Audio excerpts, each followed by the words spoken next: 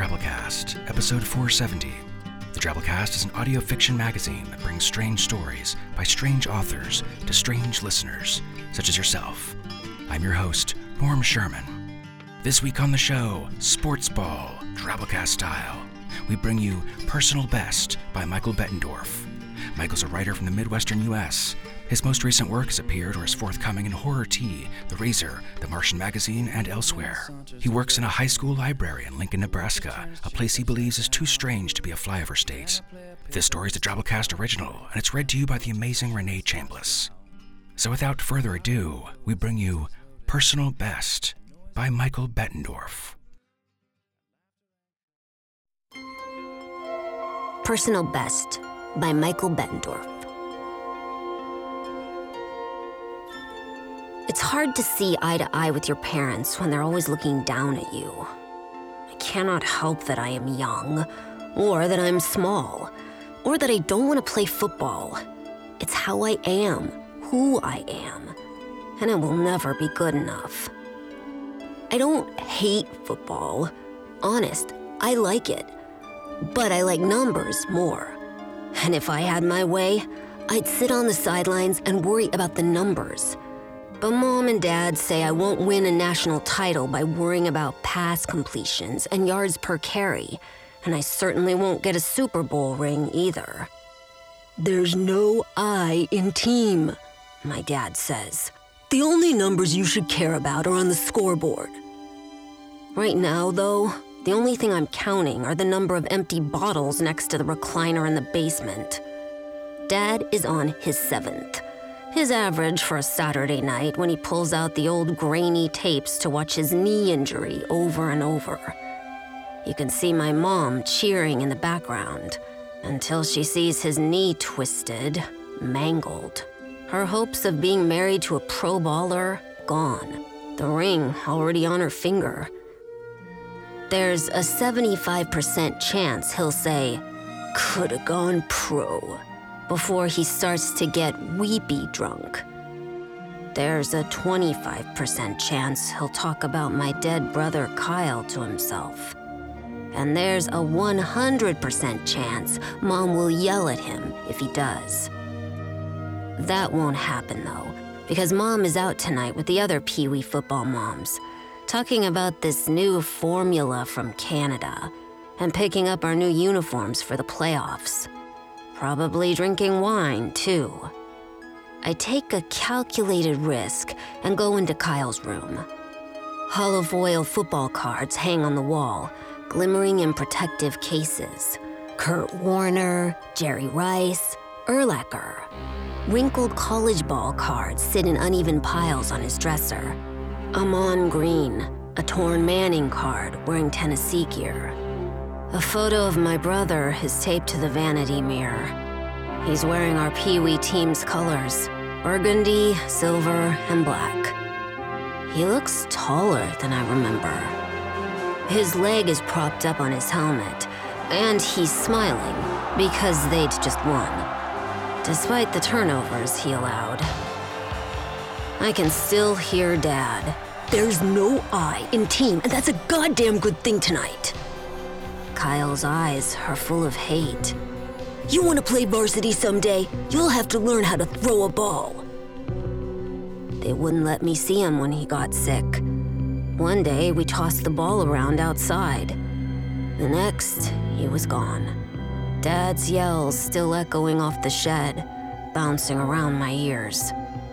You call that a spiral? Keep throwing like that, and the only spiral you'll see is your football career. I was young, but I've always been sharp. I remember hearing a doctor say something about a statistical anomaly. Slim chance, the numbers don't add up. I peel the photo from the mirror and quietly shut the door behind me. I peek downstairs and see the bright blue glow of the TV. Dad's tape is over. There are 13 empty bottles and 4 crumpled cans. A personal best. I roll out of bed the next morning and quietly shuffle past my parents' room. Dad stumbled into bed late and will be moving slow until lunch. Mom is in the kitchen, scooping powder out of a large container into a shaker bottle. The label reads creatine and boasts about a new formula and being the #1 brand of protein powders for children. Go run your drills before your father gets up. Drink this when you're done, Mom says. Yeah, okay, I say. Good morning. She doesn't catch my tone, but instead twists the lid back onto the container of creatine and tousles my hair. She is better at hiding her hangovers than Dad, but that isn't hard. Hers have a sort of a cold, delicate silence to them, opposed to Dad's clumsy and overt rankling. I put on my shoes and head outside, not bothering with a stopwatch today. I don't record the times, but keep track of the numbers in my head. Neither of them will notice anyway, not until they see it on the field. I run until my lungs burn. Next door, I hear Miles, our wide receiver, doing high knee drills. I take a quick cool-down walk to the fence. How's it going, Miles? He jogs to the fence and says, Fine, Coach is making me do extra sets because of the game. I don't think I've ever heard him call our coach Dad. You shouldn't be hard on yourself. We won the game. You averaged 9 yards per reception, dude.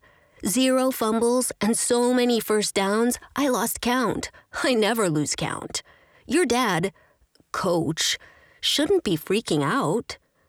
Yeah, well, he says if we play like that during the Pee Wee playoffs, we may as well not show up. Says we weren't hungry enough. Now he's got me running extra drills and taking... He drifts off like he's out of breath. Anyway, how about you? I tell him fine, and my dad got a personal best last night. Oh, yeah. You can come hide out later if you need to. The screen door slides open next door, and Miles jogs away without another word. The white vinyl fence obscures him, but he looks taller than he did the other day. Miles is already above average height for Pee Wee football, but if he hits another growth spurt, he'll be unstoppable. Coach might even move him to quarterback. We all know that's what Coach wants. His son, the star quarterback. I peer through the fence as he's making excuses Coach doesn't buy. He'll be running all morning. Dad shuffles through the grass behind me, waving at Coach. I make excuses Dad doesn't buy. Drink up. He hands me the shaker bottle Mom made. Is this pre- or post-workout? Until we're playoff champs, it's both. I want to ask if I'm old enough. It's creatine, and I'm not a teenager yet. But neither was Kyle when he first started. Protein shakes were just part of the regimen. Protein bars, supplements, electrolytic blue and yellow drinks. Always have been. But the statistics of tradition are not infallible, and I am hesitant. The wire ball breaks up clumps of powder as I give the bottle another quick shake. It's chalky, apparently vanilla flavored. The consistency is thicker than I'm used to, a bit grainy. It's the new formula, Dad says. Coach is standing at the fence now. You'll see improvement in no time. Isn't that right, Miles? You've got to stay hungry if you want to win. Miles hunches over and throws up onto the grass, while Dad and Coach laugh, saying things like, now that's the sign of a good workout, and reminiscing of their times playing ball together. Mom pokes her head out of the patio door and calls me inside. Come here and try on your playoff jersey. My uniform is set out on the kitchen table. The jersey is our team's signature burgundy. The pants and helmet are matte black, save for the silver accents that outline my name and number. Number 10. The face mask is striking in silver. Our mouth guards are black with a custom design. Jagged, sharp teeth outlined in shining silver. Go ahead, Mom says. Try it on.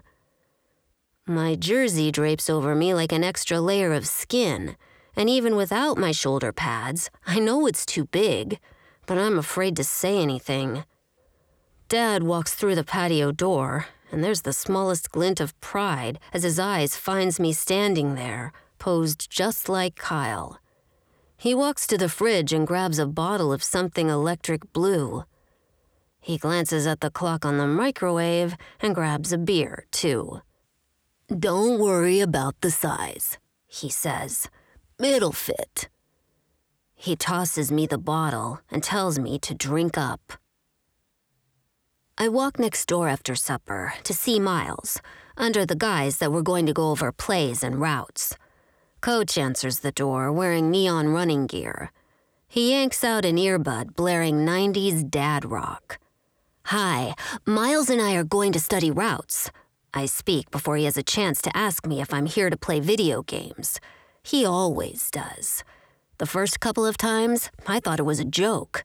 But after he stomped an Xbox controller to pieces in front of us one time, I knew it was a threat. It always was. Coach says, Good. Glad to see you take this seriously," and tells me Miles is in his room, icing his knee. I head toward the stairs that are lined with a runner resembling turf. It's green and even has hash marks along each step. 12 steps, end zone to end zone. "Before you head up, take a couple of these with you," Coach says, handing me a handful of nutritional supplements pretending to be cookies. I don't need to ask if they're packed full of protein powder. I can smell it. I reach the top of the stairs and hear Coach shut the front door, ready for his run. "Your dad said to eat these," I say, and nudge my way into Miles's room. He's lying shirtless, stretched out on his bed, eyes fixed toward the ceiling. "You know it's bad when you can only see routes in the patterns in the paint," he says. "Not just the ceiling. I see them in the wood grain on the windowsills. I can't even do homework without seeing yard markers on the notebook paper." I toss him a cookie. It tumbles and leaves a trail of dusty crumbs on his bed sheets. His gaming chair squeaks as I sit. "How's the knee?" "Fine," he says, but when he moves to adjust the ice pack, I see lines like reflections in a pool all over his legs and lower back. I stand and walk to the side of his bed to get a closer look. His thighs are covered with them, deep and discolored. "It's nothing," he says. "Just stretch marks from my growth spurt." Miles pulls his sheets up to his waist and takes a bite out of the cookie. "Eat up," he says. I take a bite and recognize the gritty chalk vanilla creatine. It has a grimy aftertaste. It coats my esophagus with a thin film when I swallow. It clings to my teeth. I set it down and toss our playbook on the bed. We study plays for a little while, but Miles isn't focusing.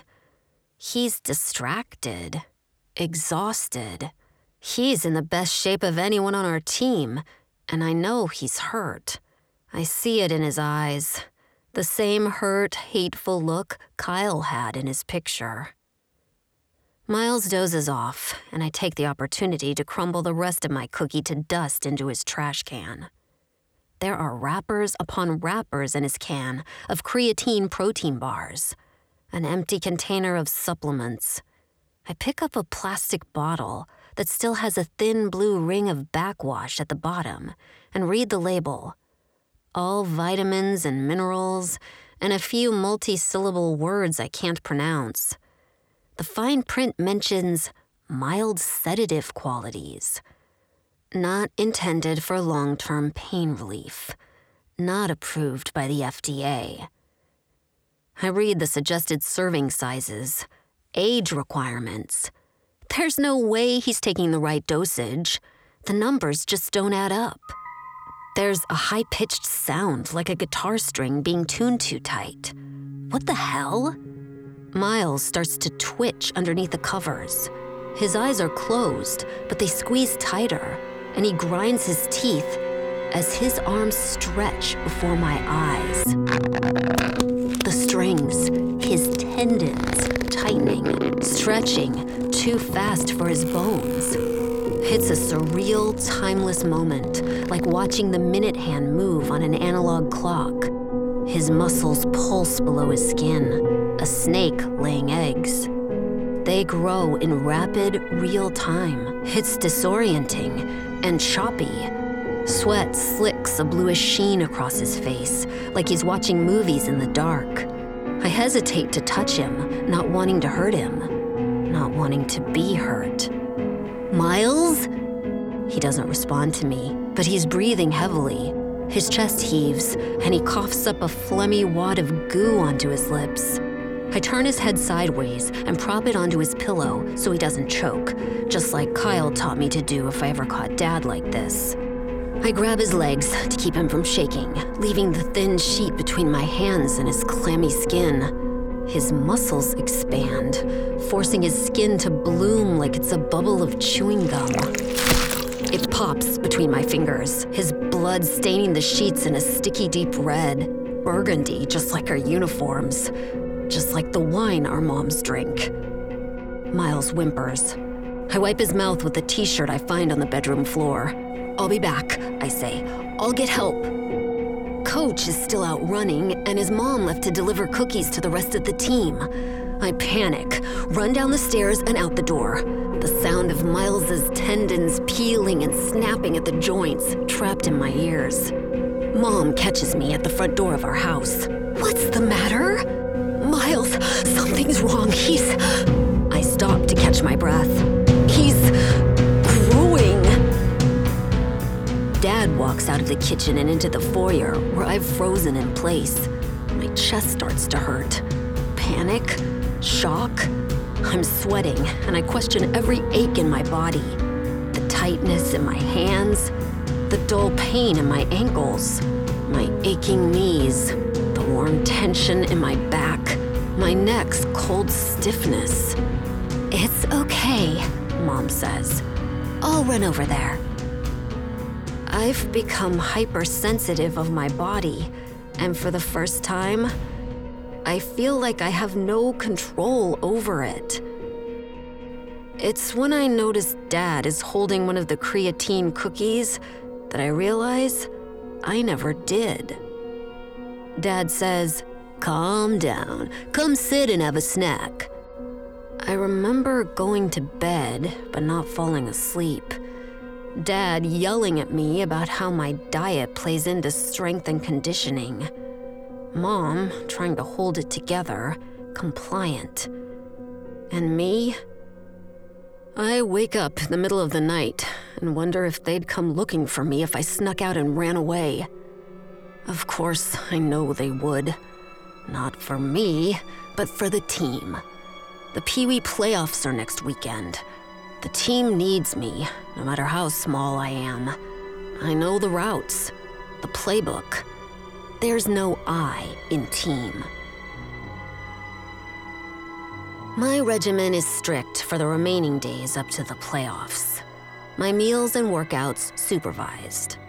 All autonomy is forgone for the sake of the team. I resist at first, but by the second day of controlled diet and even more rigorous workouts, I find myself coming around to it. It's a whole new set of numbers to obsess over, more data to track. Weight gains, strength gains, increased endurance, body fat percentages. Look at him go, Dad says to Mom. I'm doing squats in the backyard, and I surpass my personal best. Coach peers over the fence and gives a thumbs up to Dad. He yells at Miles, who is a head taller than the fence now, and looks at Coach eye to eye. Get a load of that! My knees nearly buckle, but I press on. No pain, no gain. There is no I in team. There is no I in me anymore either. I've grown into something else. Every joint in my body creaks as I drop the weights to the ground, my set complete. I chug the sedative blue drink, and a cooling numbness washes through me, the pain and soreness gone. It's temporary. I know that. But so is everything else. I think about Kyle. I stick Kyle's photo in my helmet the morning of the playoffs.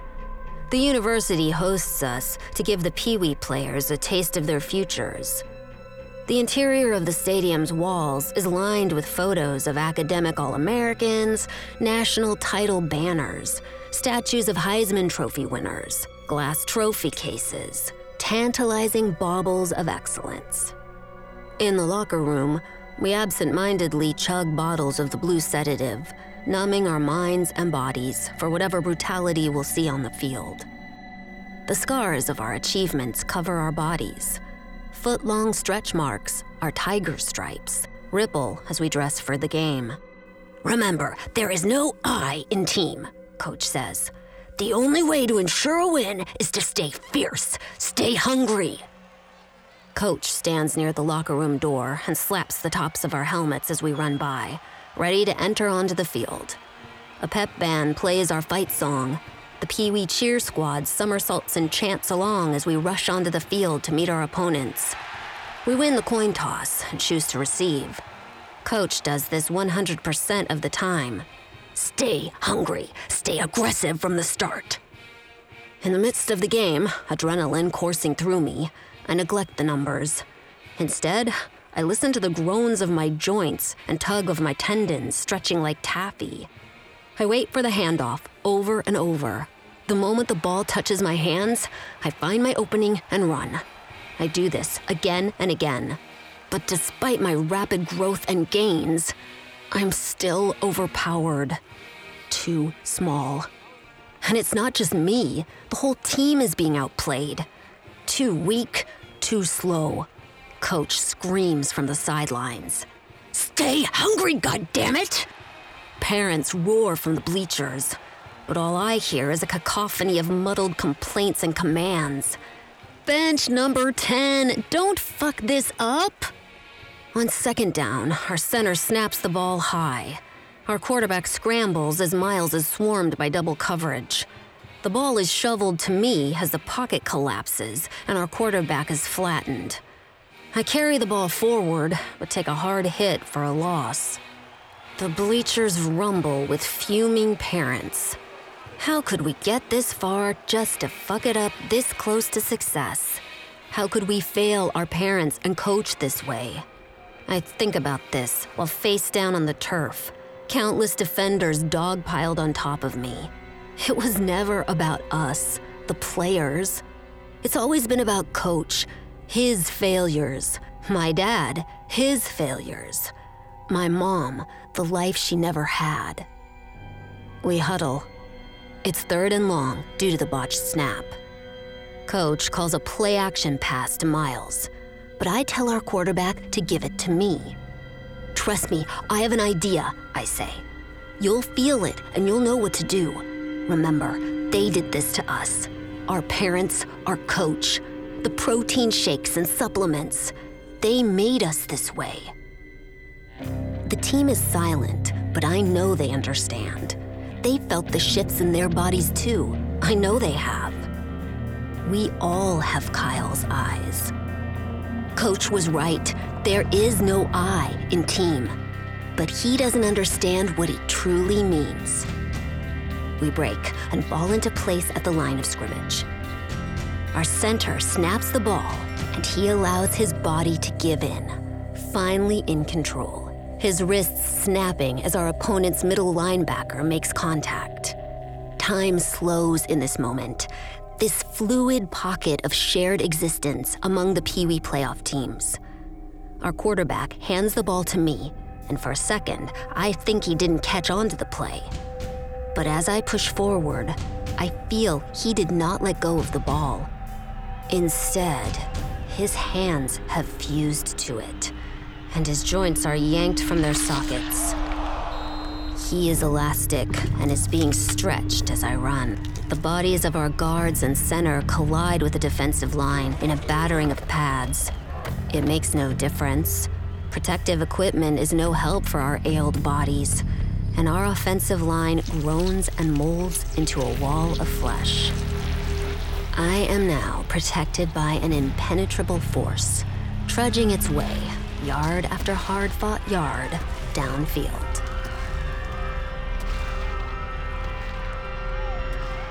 Our opponents, linebackers and safeties, look on in abject revulsion.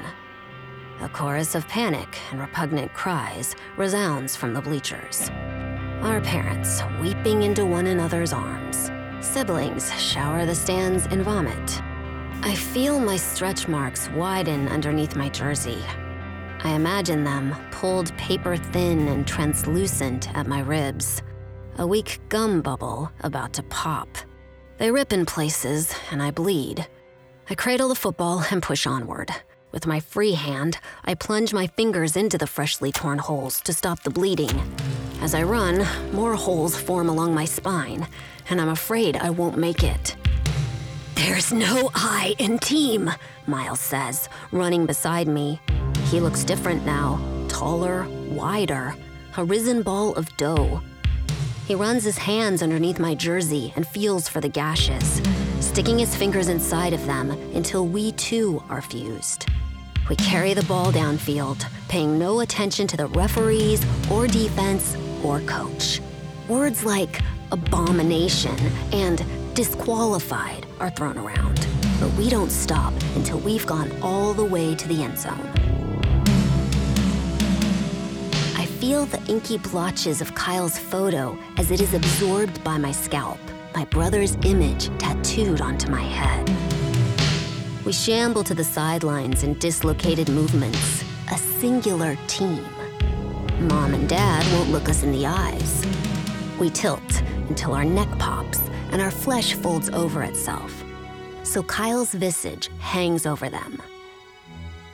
My brother's face stares at them, hate in his eyes, a hunger in our hearts, and a disappointment in theirs. Because when it comes to ruined children, they're 2 for 2. Their personal best.